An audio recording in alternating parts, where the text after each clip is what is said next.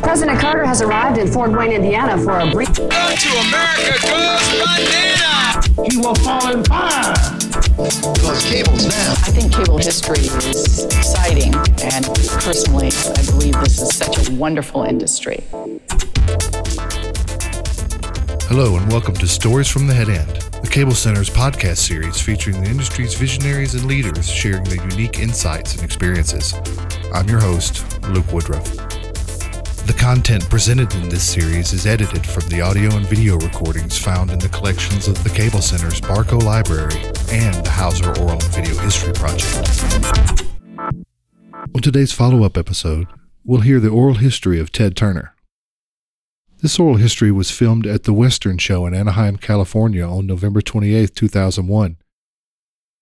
Turner uses his own brand of wit and humor to describe both the ups and downs through the years of his career. And now, the oral history of Ted Turner.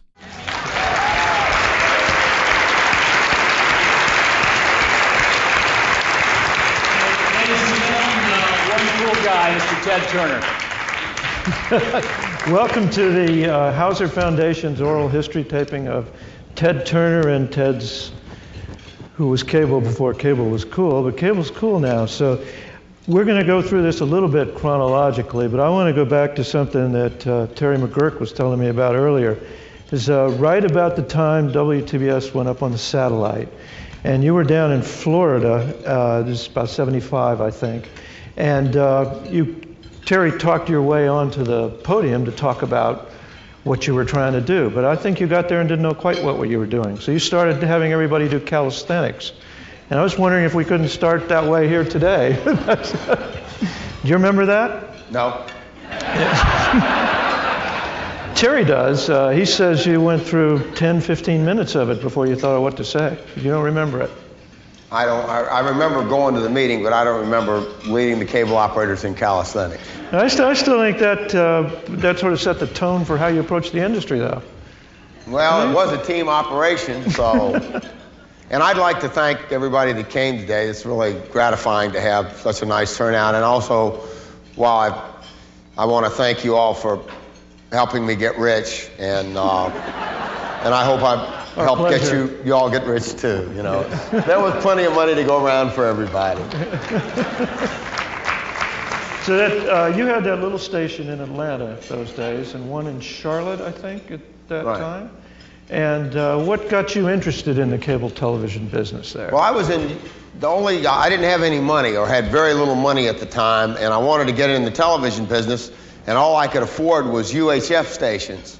And everybody here knows UHF was pretty hard to receive without cable. And there wasn't, the metropolitan areas like Atlanta didn't have any cable, but there was cable out on the fringes of the metropolitan area, and there was cable that just started in places like Macon and Columbus that were, Columbus, Georgia, were about 100 miles away, Huntsville, Alabama, and they were bringing in the Atlanta stations to get a full complement of network stations. And I figured, well, a viewer in Columbus, Georgia would be worth as much as one in Atlanta pretty much at some point in time if I could get enough of them. So, and besides, even in Atlanta, I wanted cable there as quickly as possible so people could receive us, because it's very hard to receive UHF with a dependable signal. So at the very beginning, I figured that cable was going to be good for me as a UHF television operator, so I decided to throw my lot with cable early, because it was and I would provide good programming so that the cable operators in the surrounding area, and later with the satellite all over the United States and then the world, that we would be mutually beneficial to one another, and that we'd all get rich together. And that's exactly what happened. That is kind of what happened. And have a lot of fun too. You know, I mean, it's pretty hard to get rich without having fun, unless you're robbing a bank. We didn't do that. We earned our money the good old-fashioned way. We worked for it. Oh, good. When the satellite came along, what made you jump to that? Well, the satellite I saw the satellite as just, in those days we had to do microwave, and you had to have a microwave tower over 35 miles, because that's the only way to get there, and each one cost $50,000 or $100,000 depending on the terrain and what. But it was an inefficient way. It was okay to go from point to point to point, but it was no good or not efficient for point multi-point. And when I read about the satellite, the communication satellite, I said, hey, wait a minute. This is an antenna 32 or 22,000 miles up in space that can cover the whole North American continent, and we can go point multi-point to every cable operator in the country. And if we put compelling enough programming on that satellite and give the industry something that people will be willing to pay for, then we can get cable operators to start in the major metropolitan areas, and we can wire the whole country and have a national medium, and we'll get to 80% penetration. Then we compete with CBS, NBC, and ABC and make billions. And you thought about all that back then. That sounded good. And so that's what we did. That's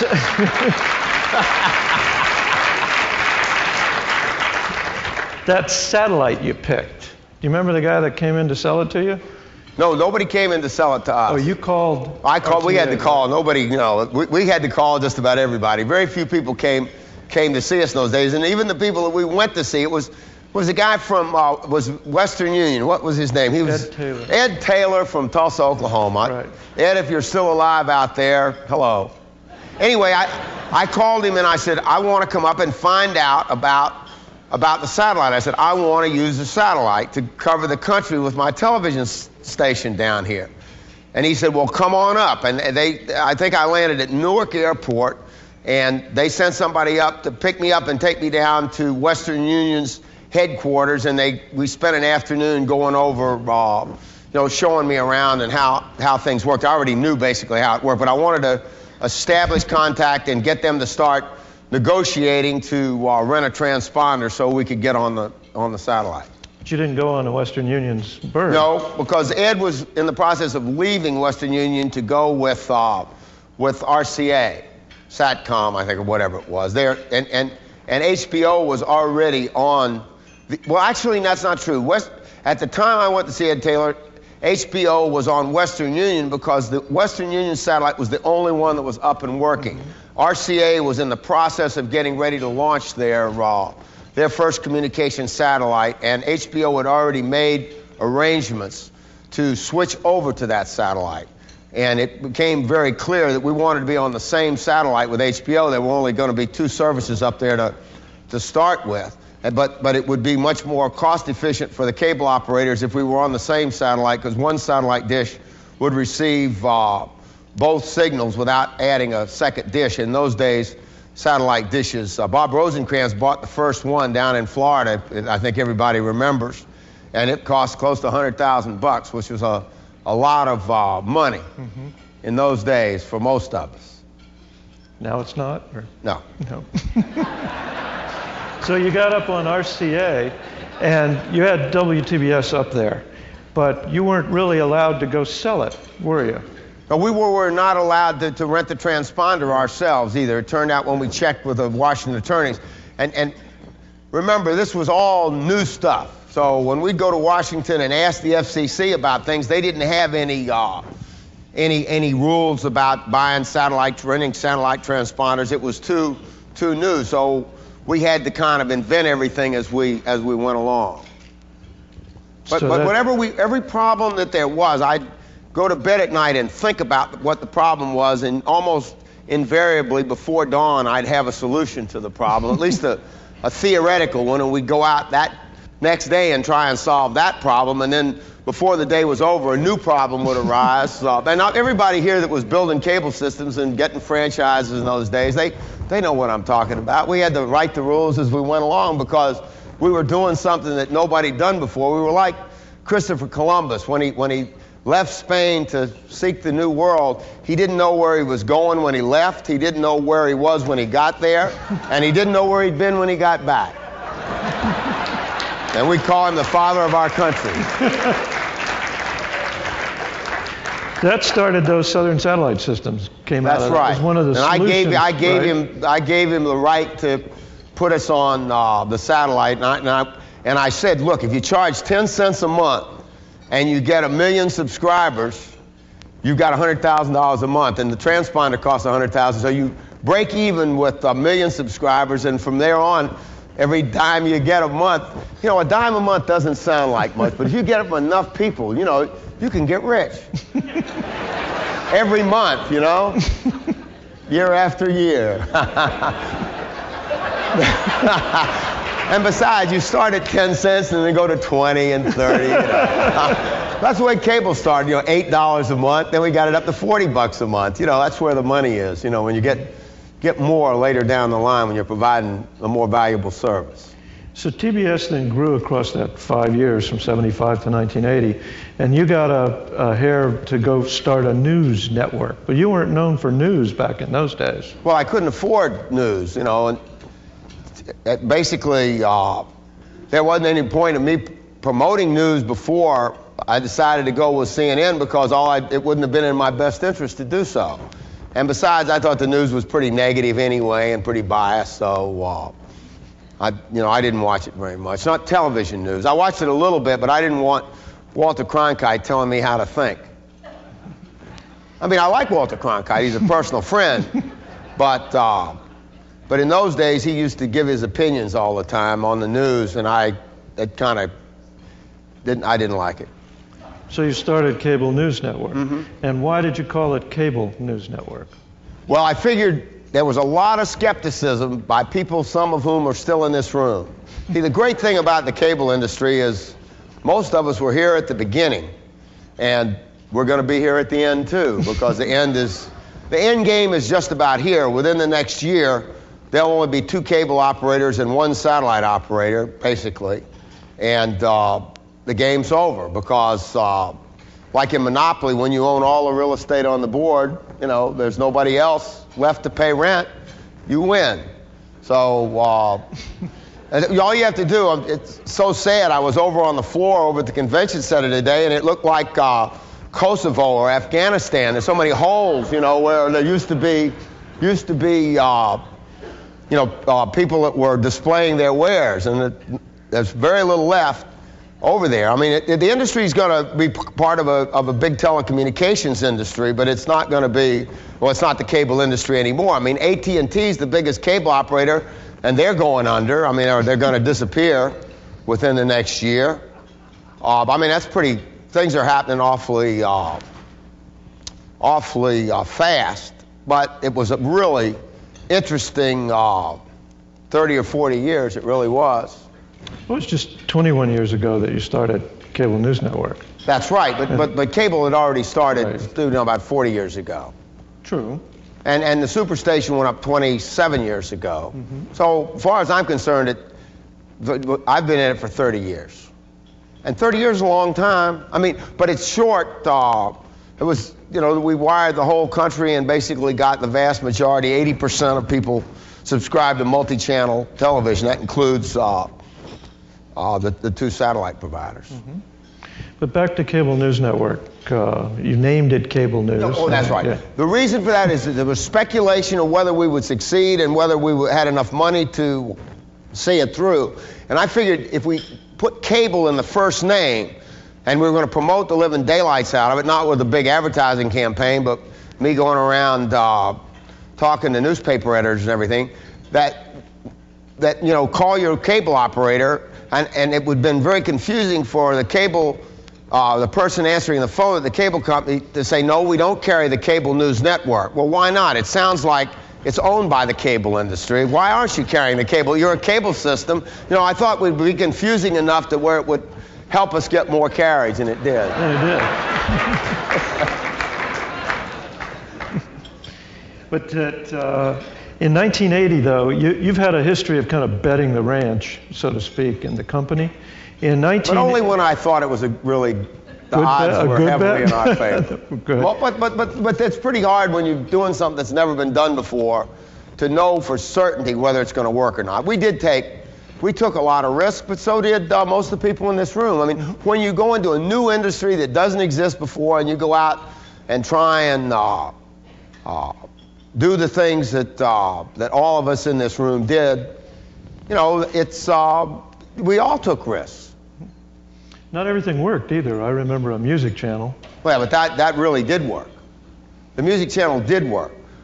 First of all, John Malone and several of the bigger cable operators, MTV was trying to get a 100% rate increase for that garbage programming that they had on, those free videos that they didn't pay anything for, and the cable operators dug in their heels, and they needed somebody to leverage MTV. So they said, Ted, do us a favor and start a music channel and announce that you're not going to charge any fees, and that way we can negotiate a better deal with MTV. So I did that, and we got on the air in 30 days with it. So easy to do.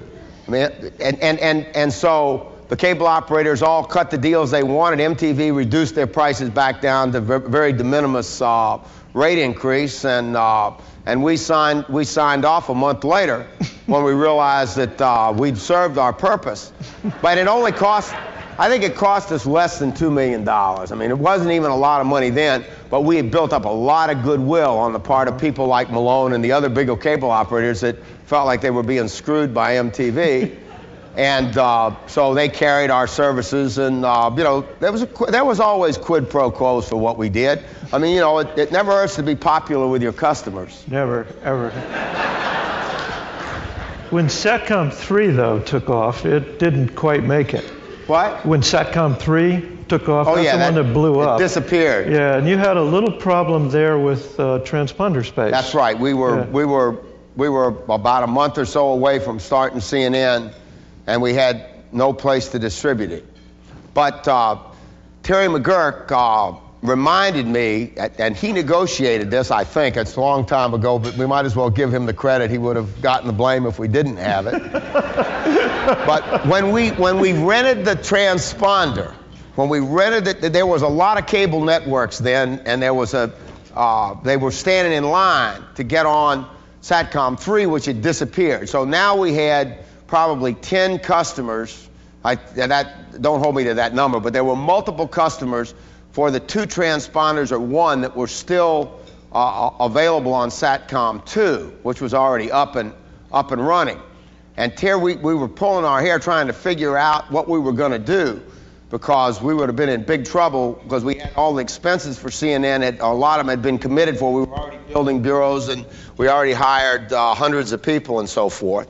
And Terry reminded me that when we signed the deal with RCA for the transponder that we later transferred over to Ed Taylor for the Superstation, TBS, that we got an option for an additional transponder.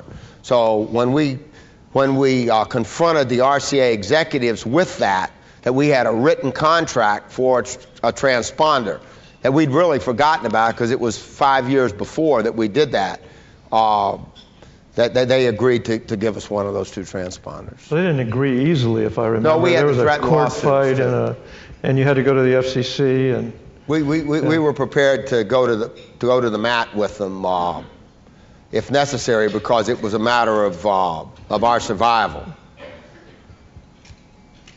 And they caved. They did. Good. Later, when CNN became successful, it generated a competitor, ABC. No, it was long before. SNC started like a year and a half after we started CNN. CNN did not become profitable till its 6th year, and we had $250 million in it at that time, approximately. But SNC came long before we were profitable, 3 or 4 years before we were profitable, and it really was a dagger pointed at our heart. It was one of the greatest threats. We faced a number of threats over the years, obviously, but it was a formidable maneuver on their part, and we were quite concerned about it. So you eventually acquired them, so their challenge to you didn't work. Do you remember how that played out? Yeah, of course. Everybody in this room does. I mean, all the older, yeah. Everybody over 50. True, but it was, I think Bill Daniels brokered the final deal with Dan Ritchie when you bought the assets of SNC. I think he helped us. He helped you then? But what made Westinghouse and ABC blink instead of you? Well, we had, we started they were going to take several months, and their first network, they announced they were going to do 2 networks. We only had one, CNN. They were going to have a long-term, a long-form network that would compete directly with CNN, but they were going to start with a short-form network called SNC that was going to have an 18-minute news wheel. And I figured it would be better to do a 30-minute news wheel anyway, because people were used to tuning from one station to the other at the top and bottom of the hour, because that's when the networks changed their shows. And so we decided, I decided we'd try and get on the air before they did, and we got on the air in, I think, 4 months and 120 days with our second news network, and preempted them a little bit, and we split the headline news carriage agreements because cable operators didn't want to carry 2 of these channels for the most part, and we made them not viable. It also cost us a lot of money to do that, but we figured that we had to attack them first and have a preliminary strike and make them unviable so that they'd withdraw from the battle before they started their long-term network. And it was all calculated and carefully thought out, and it worked to a charm. Mm-hmm. So they went away. Well, they sold out to us for $25 million. We gave them a little stipend to leave the industry. And ABC and Westinghouse, we had defeated them. It was like Vietnam beating the United States, But nobody thought we could do it, but we did. True, at that time. So this video they showed of you playing, or the song, I Was Cable When Cable Wasn't Cool. I came up with that at that time. It was right around then. It was exactly at that time. Mm-hmm. I wanted to remind, I think it was the Western show. Maybe it wasn't the Western show, it was a national show, I think in Vegas, because we bought a billboard, rented a billboard with a cutout of, I wanted to remind the cable industry not to go with satellite news channels, Westinghouse and ABC, because they were the enemy. This was before Westinghouse bought Teleprompter. Mm-hmm. And they were the competition, and that they would be making a mistake going with them, because I was with them, from the very beginning when they really needed help. And if they had abandoned me at that time and I hadn't made it, they would be in the hands of people that didn't have their best interests at heart, the broadcasters. And most of the operators did stick with us. And we never, that's why I thanked everybody at the beginning, we could not have done it by ourselves. We couldn't do it without the support of the cable operators. But I do have to say, I think we earned the support of the cable operators over the years in giving a superior product at a reasonable price. We never tried to, like ESPN and some of the other networks have done, to screw you to the wall. I always, get the last nickel and then another, I figured if we just got a small profit, I decided early on, I said, what would be a good split between us and the cable operators? That if I get 10% and the cable operators get 90% of the profits from this industry, that would be okay with me. ABC, ESPN wants 50%. They want half your money. I only wanted just a little bit, just a lousy little 10%. And if I got that from everybody, I could live and get my children through college, and that's what happened. And still have a little left over for retirement, I never thought I'd have to retire, but that's for a later time. We'll get to that. I never thought I'd get prematurely retired, but neither did Trig Myron and a lot of people in this room. A lot of good men. So you started other networks and around, women. Yes. You started some other networks, and TNT came along with, you were line extending what you were doing and using sports Cartoon Network, right. Yeah. I figured, the more networks, the merrier. And at this time, cable operators were figuring the more systems, the merrier. We were already on our way towards getting big and consolidating. Mm-hmm. And you were one of the first, though, to combine the sports franchise with making it a major piece of programming. Yeah. Well, we bought the Braves 10 years before the Tribune Company bought the Cubs. Mm-hmm. Yeah. But after, the broadcasters were only 8 or 10 years behind us. It's. And Thank God they were so slow to react. It gave us an opportunity, because at the beginning, everybody thinks Bill Gates is so smart, and I think he's smart too. But basically, he had some competition, but the field was wide open. The computer software field was pretty wide open when he started.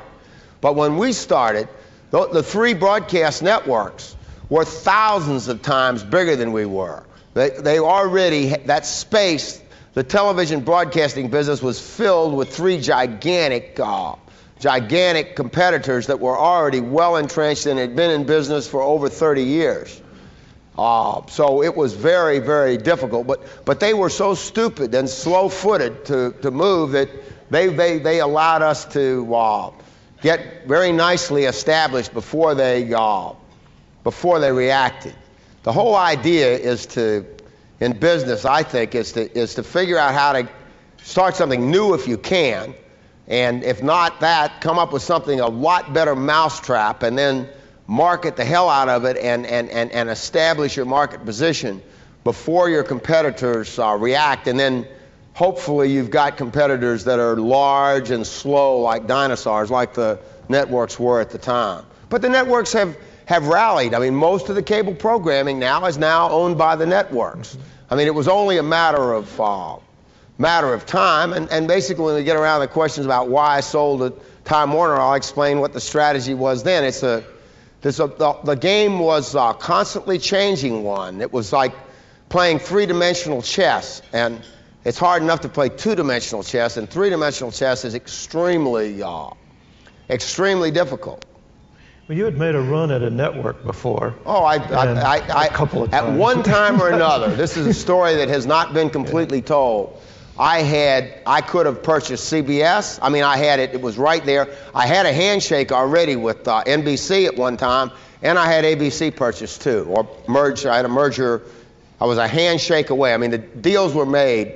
I mean, but they all eluded me by just, they were right there. I could have been a contender. Remember what Marlon Brando said in On the Waterfront. But I can't worry about the things I didn't do. I still made billions and started more networks than anybody else. I'm not going to sit here and be maudlin that my career was a failure because I didn't get one of the big networks. It didn't work out exactly like I wanted, but I still did okay. I ain't gonna apologize to nobody, That's right. So why did you sell to Time Warner? Boy, we sure passed a lot of history. Yes. There went 15 years. Well, there were a number of reasons. First of all, when we lost the retransmission consent battle, and I suspected all along that the broadcasters were eventually going to win in Washington. They were going to win in Washington because with their local affiliates, they covered the congressmen and senators at election time, and they really had a lot to say about who got elected and who didn't get elected at the state and congressional level. And they were going to use their leverage there to beat us in Washington. And they did. They eventually did it. For a long time, we held them at bay. And it was all of our effort. At one time, I knew half the senators on a first-name basis. I spent, like we all did, those of us who were there in that day, a lot of time in Washington. But it was really very, very critical for me that the networks not get control of the cable industry early on before we were established, and we were able to hold them at bay for years. But then eventually they won the retransmission consent battle, and they also won the battle to get the digital spectrum.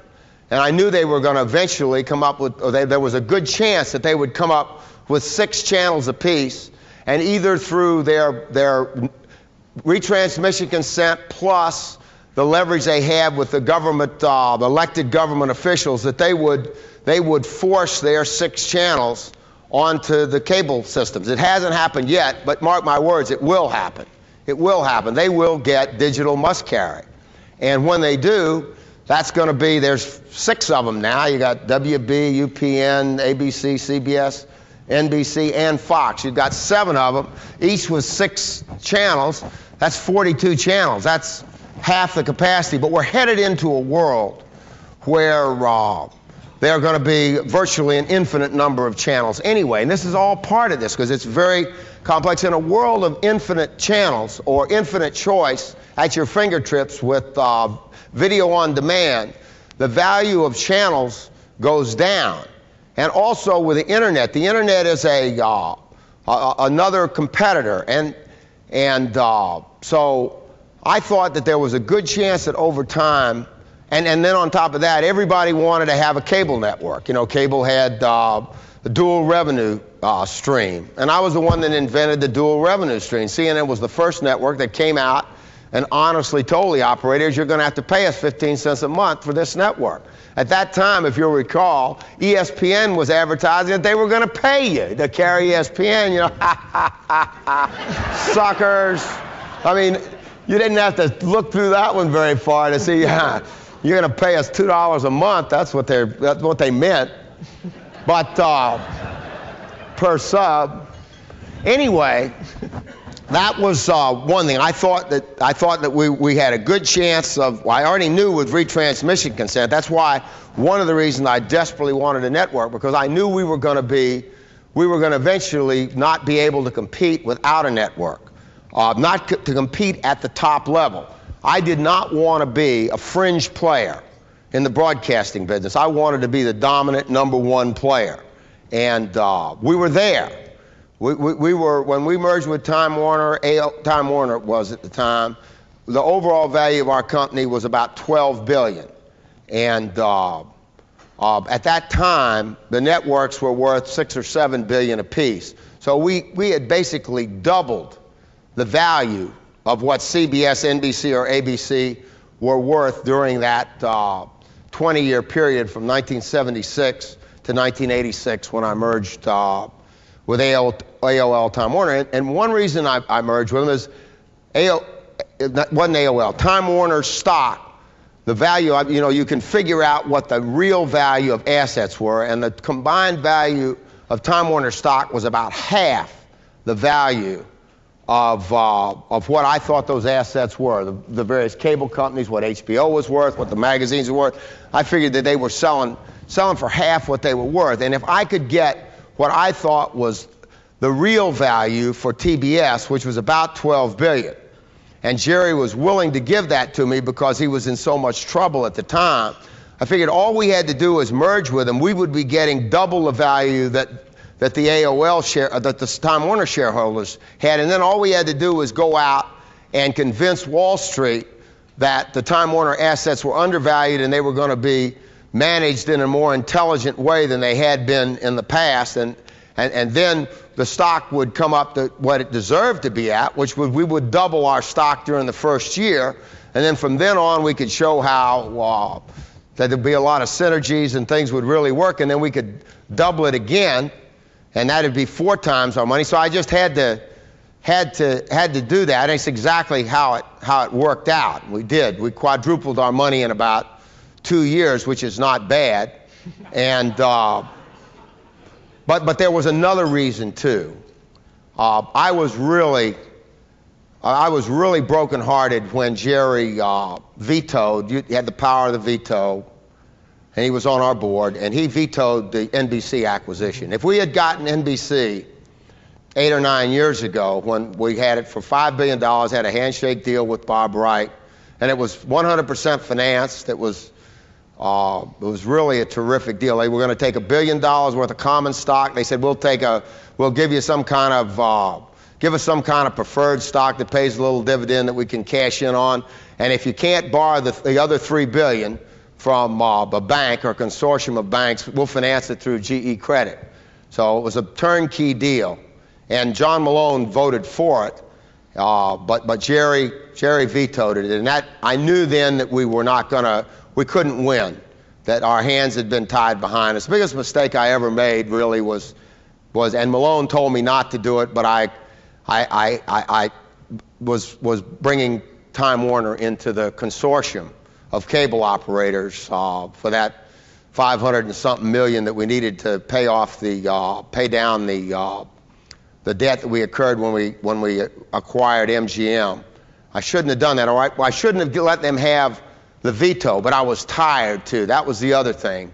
I was tired. After 30 years of working 18 hours a day, 5 or 6 days a week, with one crisis after another for 20 years, I was tired. And when you're tired, you don't make the best decisions. And I said, basically, I knew we were selling out.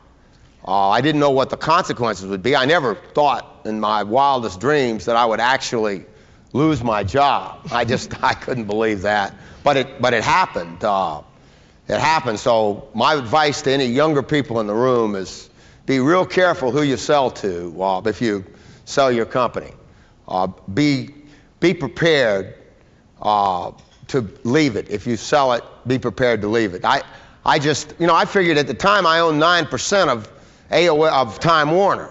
And I figured, well, Jerry thought that he bought me, but I thought I bought them. That's, but 9% is not 51. That's, let me remind you that. My math wasn't too good. I did pretty well in high school math, but I'd forgotten. And I guess I just got a little overconfident. But I was tired too, and you should never make important decisions when you're tired.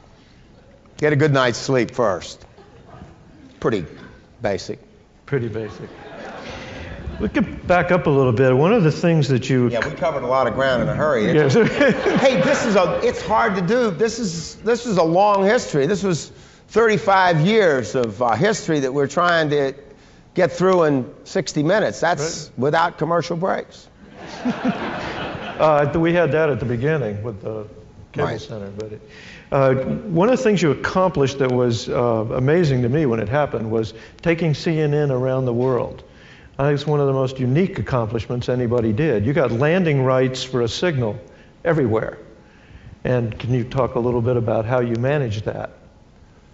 Well, it was a great challenge because, the first place, where did the idea come from to cover the world? Well, in 1982, we had already been down to Cuba a couple of times, a CNN news cruise.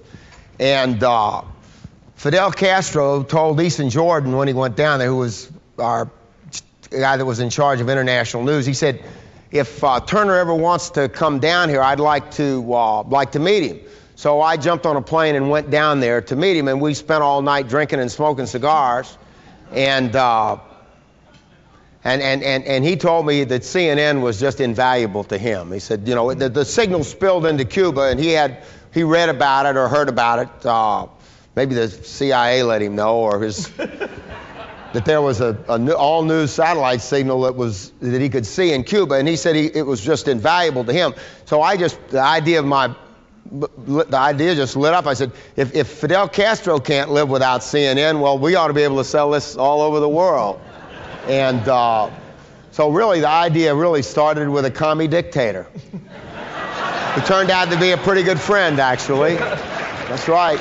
Well, if you're going to sell your signal all over the world, you got to sell it to a lot of... In those days, half the world was communist. Mm-hmm. So we went out and sold it to communists. We sold it to capitalists. We sold it to anybody to pay. And that's what the cable operators did. I mean, anybody that had $30 a month could get cable, right? We didn't care what color they were, what gender, just so long as they paid on time.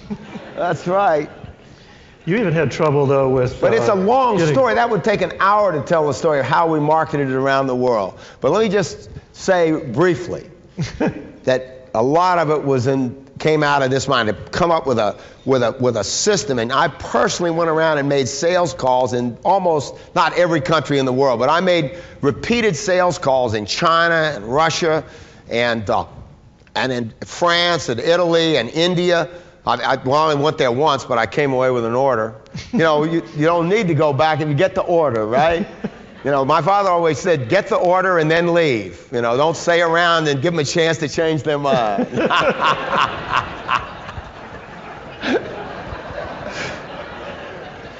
But we sold it, and we delivered, and we made profit.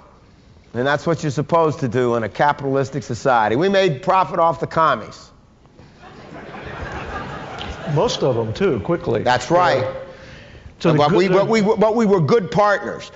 One of the things that was a secret of our success, I alluded to it earlier by reaching the conclusion that I could live very nicely with 10% of the profits and let the cable operators have 90%.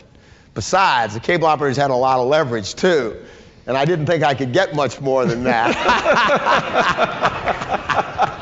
If you want to know the truth, I thought, if I'd gone for 20%, there might have been a little more resistance, Anyway, but what we did is we always gave people a great service at a reasonable price, and we gave a lot of good service, and we were loyal to the industry, and we stood shoulder to shoulder in Washington whenever we were needed to do the little extra things that a company did to serve the industry. We were always there. And I got on the NCTA board. I was the one, I can remember when they didn't even let programmers, weren't even members of NCTA. You could only get I said, why can't we join? We're interested in the cable, but I know we're not cable operators, but it says Cable Association. We want to join the Cable Association. We're a cable programmer. And finally, they let us join. First, we had to be associate members, second-class citizens, kind of like in the South, before the Civil Rights Movement, But they never put the dogs on us or sprayed us with water hoses, It wasn't that bad, but finally they let us in. And before it was over, I was chairman of NCTA. I'm the only programmer that's ever been NCTA chairman. Right. No other programmer's done it. And some people they've even recycled. Like Bobby Myron's been chairman twice, and so has Joe Collins. They were both introduced. And they asked me to run for second term, but I was too busy. But I did fulfill my first term, and I'm very proud of it. I really do love this business, and I love the people in it. Now that it's coming to an end for me, I think everybody believes it, but I wanted to say it just one more time because, my best friends I made in this business, most of them have already sold out. There's only 4 or 5 companies left, and I predict within a year there'll only be 2. Maybe it won't have cleared the government regulatory agencies, but there won't be but 2 cable companies left. And that's I think it's sad. And there are only going to be 4 or 5 programming companies left because everybody's consolidated with the networks and consolidated with each other. And I think it's sad that we're losing so much diversity of thought and opinion that we're going to have just a few companies that some of which, like News Corp, that really only care about their own power and don't care about the good of society. One of the things we always did is we did care about what happened in our country, and we wanted to be a positive force in this country with our programming and a positive force in the world. And I think it had a halo effect over the whole cable industry. We cast ourselves as the good guys, and a lot of people believed it, and it was one reason why we were so successful in Washington for such a long period of time when we came up against the entrenched broadcast interests. We did a lot of things right, or we wouldn't have been as successful as we were. And we should be proud of what we did, and we are proud of what we did, and we deserved every penny we made. As far as I'm concerned, we should have made more, We left a lot on the table. But not a lot. We left a little. We didn't leave any more on the table than we thought we had to. So which 2 companies are going to be the survivors? Oh, which companies will survive? Well, remember, it depends on how long we're talking about. Because look at Time Warner. Time Warner, I merged with 4 or 5 years ago, and they're already gone. They're part of AOL. Look at AT&T. AT&T was around forever, and it won't be here in 2 years. There won't be an AT&T in 2 years. They'll just sell everything off. I predict, and I could be wrong about the timetable, maybe it'll be 3 years, but basically, I would say in the interim, AT&T Cable is either going to go to one of the other big cable companies. And when that happens, Cox and Comcast, whoever's left out of the AT&T deal will merge with if Time Warner, AOL Time Warner were to get AT&T, that will force Cox and Comcast to merge together probably. So there you are with the two players, not counting Charlie Ergen, if he's successful, as he probably will be. And he's not a cable operator, but one of the reasons that these last two mergers will go through is because satellite is a very, very real, serious competitor to cable, and otherwise the government would never let it get down to two cable operators. I don't see how they'll ever let the last two merge. But that could happen. At one time, AT&T had all the phone companies, basically. I mean, it could conceivably be that Comcast, Cox, AT&T, and AOL Time Warner will all merge, and it'll just be one company. But I don't think it'd be good for the country. No. It wasn't good the other time either. No. But obviously in the interim, you're going to have CBS is going to survive at least for a while. ABC is going to survive for a while. Fox is going to survive for a while, unfortunately. They're the worst of the lot. Although Mel Karmazin, he was stealing money from his advertisers, compressing those commercials down. They got caught, right? I can remember a few cable operators, not very many, that covered up our spots against their contract. We're selling them to local advertisers, but we caught them, and we didn't have to turn them into the police or anything. We made a couple of phone calls, and they said they'd stop doing it. And I think Mel Karmazin will stop doing it too. But I mean, there's stealing going on a little bit. A little bit, kind of normal. People have been stealing cable for years. DBS has a serious theft problem these days. And so what are you proudest of? I'm sorry, what? What are you proudest of looking back at your accomplishments? I'm proudest of my family. Mm-hmm. Family comes first, and after that, I'm proudest of my accomplishments in television. CNN probably singly, but individual programs like Cold War, Captain Planet on the Cartoon Network, Portrait of America, Gettysburg,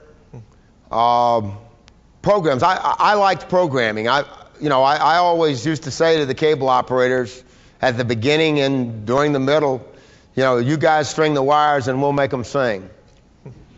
That's what I was, show business. I like showbiz. But remember that song, There's No Business Like Show Business. You're developing programs. Yeah, I'm doing an independent movie. I'm doing a $53 million movie. It's winding up shooting up in Maryland right now. The prequel to Gettysburg. It's named Gods and Generals from the book, and it'll be out sometime late next year, and it's going to run on HBO and on TNT. Warner Brothers is going to distribute it, and I'm doing a 8-hour series with the Nuclear Threat Initiative, which I started with Sam Nunn on documentary series on weapons of mass destruction. It was already in progress. We'd already started working on it before the World Trade Center and the anthrax scare, but it was a little bit ahead of its time, but it'll be out sometime next year, and it's going to run on public broadcasting. The new management at the AOL Time Warner cable systems doesn't have the same commitment to pro-social programming that I did, and they're basically closing down serious documentaries to a large degree. And but we'll just go with public broadcasting. They do care about what happens. And but maybe I'm being a little harsh, but they've closed down the environmental units, and it's not going to be, I don't think, the diversity of programming that there was before. But that's okay. They'll make more money, I guess. I hope. Yeah, you still right. I hope they make a ton. Yes, I'm sure. Since I've got mostly their stock. That's right. What else are you busy doing these days? Well, I'm starting a restaurant chain. I'm Ted's Montana Grill. I mean, we're going to try and put one in Denver if we can find a good location, and a couple in Columbus, Ohio, where we're going to build something. We're going to build 10 and see how they go. Basically, they're going to be specialize in bison burgers and bison meat products, but they're going to have beef too, just in case somebody doesn't want bison. and we're going to see if it works. I'm hopeful that it does, because I've got 32,000 bison, and I'm trying to move some meat. You know, I'm trying to sell some meat. There's nothing wrong with it. You know, it's I like buffalo. You know, it's FDA approved. Right. So you have a little bit of land too. I do. I have a lot of land. Mm-hmm. A lot of it's desert, but I do have quite a bit of land, and I get quite a great deal of pleasure from my land. And I'm hoping that Jerry doesn't get control of it, so he can fire me from that too. I'm hoping I'm not public, and I own it all. But if he could get his hands on it, he probably would. I'm going to do everything I can to keep anything else I have out of his hands.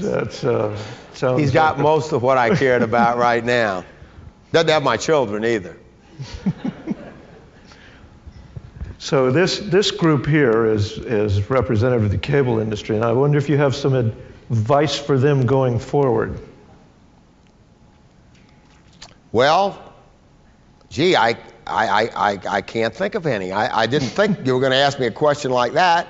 I mean, they're already, the older guys are already pretty well off.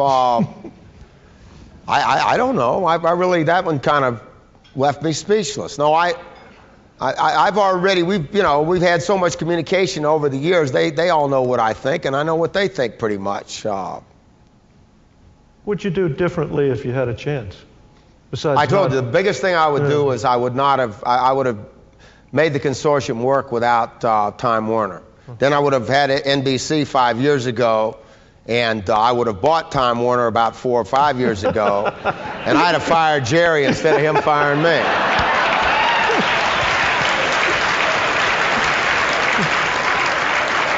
The trouble is, I didn't even think of firing Jerry. You know, when we did the merger, he was carried away at one point, because I really think he's basically a good person. But he said to me, he said, "Ted, you're my best friend." I said, "Jerry, I've never even been in your home. If I'm your best friend, who's your second best friend?" he said Nick Nicholas and Michael too. No, he didn't say that. I added that. He didn't, but he did say the other. And I was his friend. I mean, I would have had a hard time firing him at that time.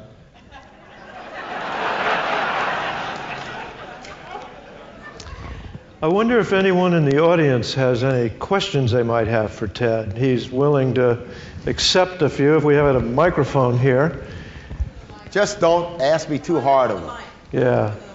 If there is anyone who's in... Oh, here comes somebody. Maybe. Let's see. If you just say who you are and ask. Hi, I'm Katie Harris, a medium columnist for Bloomberg. We can't hear you. Can you pull that microphone down a little bit? Thank you. My question was, did Dr. Malone advise you not to let Time into the consortium or Warner? Because they were not merged at the time. They were in the process of that's a good point. That's right.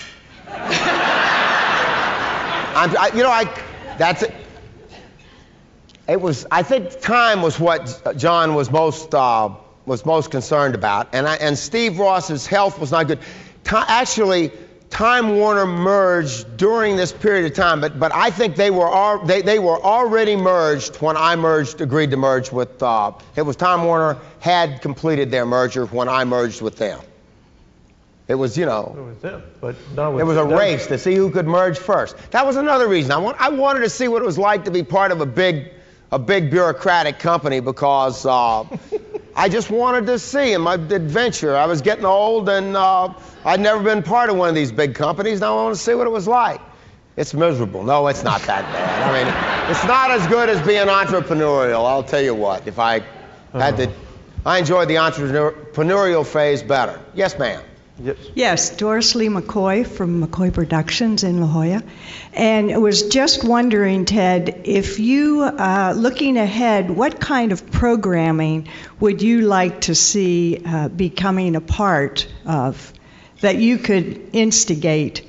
Because of your interest in environment and other things, what kinds of topics would you choose? Just the things that we've that we already did. We did a lot of environmental programming, did a lot of documentary programming, National Geographic. We ran that for years.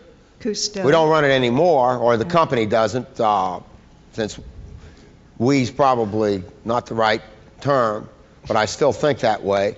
Nothing that isn't already being done. I mean, there's a lot of good programming being done out there by a number of people, number of companies. But I was thinking about you specifically. Well, I just told you I'm doing a movie, the prequel to Gettysburg, and if it's successful, we'll probably do another one. I'm not going to try and... the movie business is a terrible business as a standalone business, so I'm doing it just out of... not to make a lot of money, but just because I want to keep my hand involved in programming, because I like it. And that documentary series that we're doing for public broadcasting, which is, the working title is Avoiding Armageddon, about how we can reduce the threat of weapons of mass destruction, that's right up my alley as far as pro-social programming is concerned. Thanks very much. You're welcome. Next. It's Elvis Presley. Oh, Mr. Turner, I'm from Television International Magazine. I'd like to ask you, what haven't you done to fulfill your life? What haven't I done? Yes. Well, I never got a network. I mean, that one point I thought that was what they were going to engrave on my tombstone, but I've gone past that now, and I'm going to have engraved on it, I have nothing more to say. All right, thank you, Mr. Turner.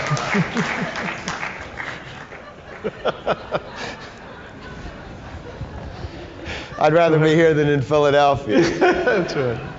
Except Brian Roberts doesn't feel that way. Yes. Mark Millett, you had mentioned that you saw Internet as a competitor. How do you see that the cable operators can benefit from the Internet and also bring that in and bring out its values and opportunities for social improvement? I'm sorry, I heard the first part.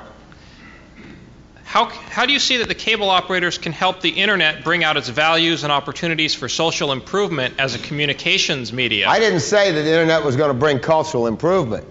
I said, how do you think cable operators can do that? Can help I don't that know. happen? I really don't. I'm leaving the future to the next generation. I'm dealing. It's hard enough for me to keep up with the present and the past.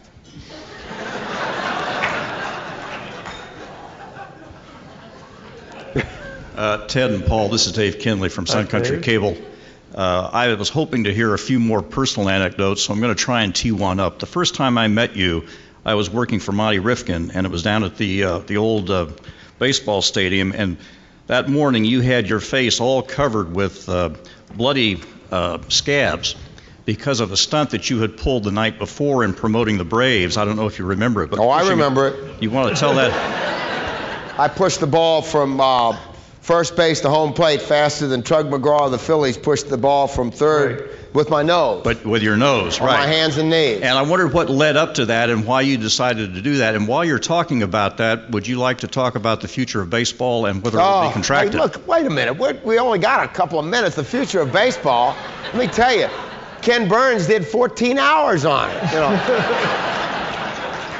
That would fill encyclopedia. But I did it, basically our promotion director came up with the idea that I would do it, and I played along with it, and I wanted to win, so I pushed harder than Tug McGraw did, and I beat him by about 5 feet. He didn't have any blood on his nose, but unfortunately, when you're pushing a baseball with your nose, if you push it real hard, and particularly over the gravel in the base path, and not on the grass, and that's where the ball rolled, and I had to push it there, you're going to scrape your face up pretty bad. But I didn't need any stitches. I survived. That's good. Clint Stinchcomb, Discovery Networks. Ted, you talked about the broadcast networks that you were real close to buying. What about the cable networks? Are there any that you were real close to buying that didn't? Well, I would have liked to have bought them all. I at one time or another, but it was I couldn't do it for a number of reasons. There was a period there where the cable operators realized that by allowing these cable networks to go on their systems and to pay. See, I got in there too early for them to figure out that I might make money. They were concerned about whether we would stay on the air and survive. But by the time Discovery came along, they'd figured it out, and they wanted to own the cable networks as well as the cable systems. And that's why John Hendricks and the management team owned 2% of Discovery Channel, and the cable operators owned 98%. So it was, I got in early for that, but it was very hard to buy cable networks. The cable operators, I mean, Malone was the 800-pound gorilla, and he's been a close friend of mine and everything, and he is today. But he wanted to own the networks too, and it made it very difficult for independent programmers to do well, because once again the timing was such that the cable operators they weren't as generous as they were at the beginning, and they wanted to get as much of the equity of everything as they possibly could, and I don't blame them at all. I would have done the same if I had been them. Okay. I'm Michael Lambert, and I own some. I remember you from somewhere. From Viacom in the old days, yeah, with Ralph Baruch. Where have you been, Michael, the last 30 years? Well, still in the business. Alive. Still alive, to be thankful for that. I own some TV stations, not large markets. What are you doing here? Medium size and small market TV Well, that's stations. not so good. Well, that's what I'm asking you about. That's the only thing that's worse than small market cable system. That's real small market cable system. So here's the question, and now we're being faced with, of course, a downturn in the advertising market and a single revenue stream. What's your advice for over-the-air broadcasters? Well, it depends. I wouldn't want to be a standalone broadcaster. And the networks now own most of the cable networks that amount to anything. So I would say I'd get out of the business if I could, but it's not easy. You know, you probably owe more than they're worth. Your timing wasn't good if you're still in it. You should have gotten out 3 or 4 years ago. But get out when you can, if you can. Merge with somebody. The small market over-the-air broadcasters are in deep trouble. And you think news is a local news and the production of quality local newscasts? The really smart person will figure out a way to survive, but it's not a good place to be. I mean, and you figured that out too. All you got to do is read Broadcasting and Cable magazine, and you can figure out you're in trouble. Well, I'm sorry about that. You know, I feel sorry for those that, the timing wasn't right. You know, hopefully the market will come back, but the next time the market turns up for those little stations, sell them. Well, we sold a few of them along the way. We did okay. Okay, well, that's good. But do you think there's a consolidation move, and do you think local news has a place? Like local news, you can run local news on a station that's part of a chain. You do it yourself. You said you're a multiple operator, right? Yeah, there's room for local news, of course. Well, my name is Bill Seelig, and I'm president of the Institute of Human Sciences, nonprofit, doesn't make any money. And years ago, I wrote you a letter about this water from cannabis. You wrote me a little note back saying, I'm not in that business, but I believe in environmental things and development and everything else. Now, the mistake I'm making now is I've been trying to raise money for movies. I have the Joe and Joe DiMaggio story, and I'm trying to stay out of the movie business. I'm also a stockholder at AMC, so I can't hear a word you're saying. I could distribute my own movies. I can hear you, but I don't understand you. Would you ask a question? I mean, are you filibustering, for Christ's sake? You mentioned about not having much environment anymore in cable, and I want to get alternative medicine to cable. And how can you you can't become a cable network anymore. You have to sell to the cable boys. Is that correct? Okay. I don't know. What's the question? The question is, do you have to sell? Hold it a minute. I can't hear you. I can hear him. He's asking about programming versus networks and how to get his ideas on, and that's probably something for another session. Yeah, that's too long to handle here today. Because what turned me on was you said that they're not doing much environment anymore and other things like I wanted to put on alternative medicine on cable because they don't have enough of that now. Well, good luck to you. There's nothing stopping you from doing it. Good luck. Yeah, well, I just want to know. I like alternative medicine. I'm not sure it works, but, I'm not sure regular medicine works either. But I like your fortitude, your fight, Okay. Oh, thank you. Appreciate it.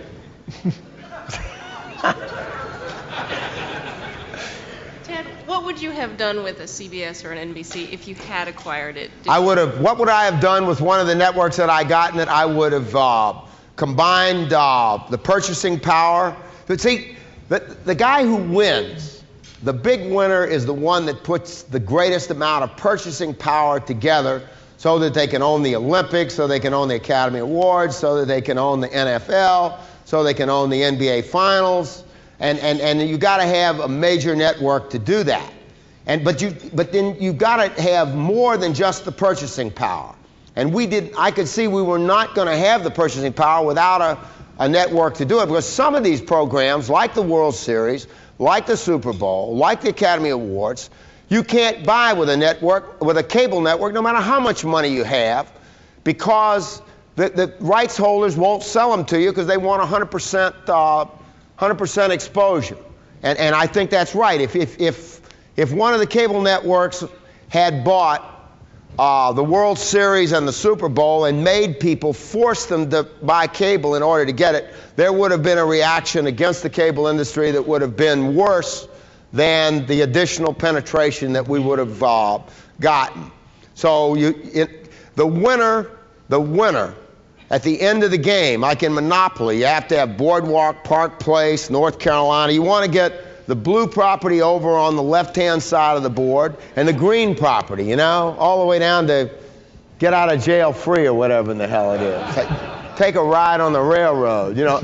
You want to own the prime real estate. And any company that didn't have that was going to sooner or later be a marginalized player. And I think that's basically what's happening to the Time Warner cable networks now. I mean, we're making a lot of money, and we will for quite a while. But making money, I wanted to win too. And you usually, the winner, the guy that's got in the number one position, you get a premium for what it is ever you're selling if you're the number one player. You know, I mean, Tiger Woods makes the number one salary in golf because he's the best player. And I wanted to win. When I sailed boats, I sailed to win. When I played the television business, the cable television business, I played to win. And I'm not satisfied with being with a second-rated operation. And so, you know, I kind of feel like, in a way, Jerry's done me a favor. It's been very painful making the transition, but we haven't talked at all about the philanthropy that I'm doing. Last year, I gave close to $250 million a year away. That's a lot of money to give away if your stock's down, like AOL Time Warner is, you know, like everybody else's stock's down. But I think it should be higher than it is. Of course, I always, you know, if you think like a winner, you always feel like your stocks ought to be higher. But you know, I'm doing other things now that are quite interesting, like most of the cable operators that have sold out. They're doing interesting things. A lot of them are doing things in philanthropy, the local, national level. I mean, what are you going to do with all this money anyway? I mean, if the stock keeps going down, we won't have to worry about it because we won't have it anyway. But at least we'll have given some of it away while we did have it. You know, wouldn't it be terrible to hang on to every nickel like Rupert Murdoch and who's the guy with Viacom? Our good friend. Sumner Redstone. You know, they didn't even have even small foundations. Neither one of them would give away a nickel, basically. And you know, if they lose all their money, they won't have gotten anything to show for it. At least we had, you know, had the fun of giving some of it away. What's your question, young man? Hi, Ted. Oliver Chin with Interactive TV Today. I was wondering what your opinion is of interactive television and its growing importance to the cable industry. Interactive television is great. I want to be able to see what I want to see when I want to see it. But basically, you know, I mean, when you've got a VCR and video cassettes or a DVD, you can see what you want to see pretty much when you want to see it. If you've got cable, you can turn the news on anytime you want to see it. I mean, I don't really particularly care about seeing yesterday's baseball game today, so you know, being able to watch sporting events, but already you can get just about any sporting event if you've got the right combination of networks. You can see any game just about that's being played anywhere in the country. I don't think it's that big a deal because we already have pretty much interactive television today. It'll be a little better. I mean, I don't really care about seeing the WB show that ran last Monday. I didn't watch it when it ran on the WB, and I ain't gonna watch it if it's available 50 goddamn times. It's still crap as far as I'm concerned. That goes for CBS, NBC, and ABC too. I wasn't gonna buy them to watch them. I was gonna buy them to make money on them. We'll take 2 more questions here. Thank God we're getting to the end. We're getting close to Mercifully. I'll be short-winded then. I'm Randy Campbell with Superior Communications. I started my career in Dalton, Georgia in the late 60s, early 70s. I remember a station, WTCG, that was the first one not to run a test pattern at midnight for the rest of the night. We're the 24 hours. We take it for granted. 24 hours a day, 7 days a week. And that was very refreshing when I was in my early 20s to see that, and we sold a lot of cable because of you. What's the question? Since you don't have a job now, you wouldn't have any conflict of interest. What do you think about maybe running for office? I've thought about that, and I think I'm probably too burned out and too old for it. It takes a younger. The last 2 presidents we have been much younger men, and the last old president we have has got Alzheimer's. It might give you Alzheimer's. I can't remember whether I got Parkinson's or Alzheimer's already. Who's the next question? If you change your mind, I'll vote for you. I ain't gonna run. I'll vote for you. I don't have the energy to run. If I ran, I might get elected. Then what am I gonna do? I don't mind going to Washington to lobby, but I don't want to have to live there. I mean, the White House is only on about 5 acres. That's too small for me. Camp David's only about 1,000 acres. Too small. Mr. Turner, it seems like a lot of your career was visualizing things that didn't exist at the time, especially when you were in your 20s as an entrepreneur and went out and created them. If you were starting today as a young entrepreneur, what do you think you might do? Well, I'd have to think about it and look at what all the options were, and then decide on what my plan would be. I'd work out a very careful plan.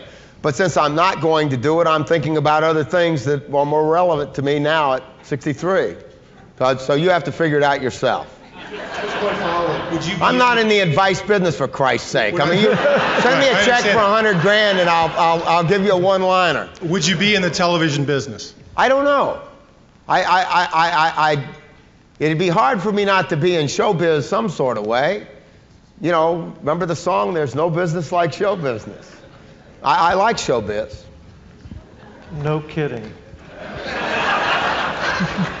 We're wrapping up this oral history at the moment. We have one more thing to do. We auctioned off a poster of Ted from his when he was cool and cable wasn't yet. And the winner was Bill Bresnett, who is right here. And if you'll come up and get this, you're going to get it from Ted.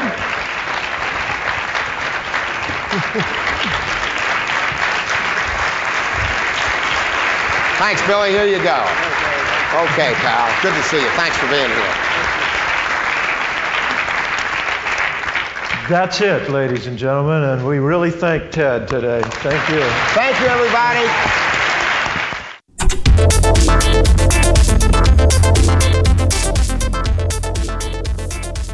You just heard the oral history of Ted Turner. We hope you'll join us again soon. Until then, this is Luke Woodruff for the Cable Center, the nonprofit educational organization that helps support and fuel the ongoing legacies of the cable industry's innovations and influence. Thank you for listening.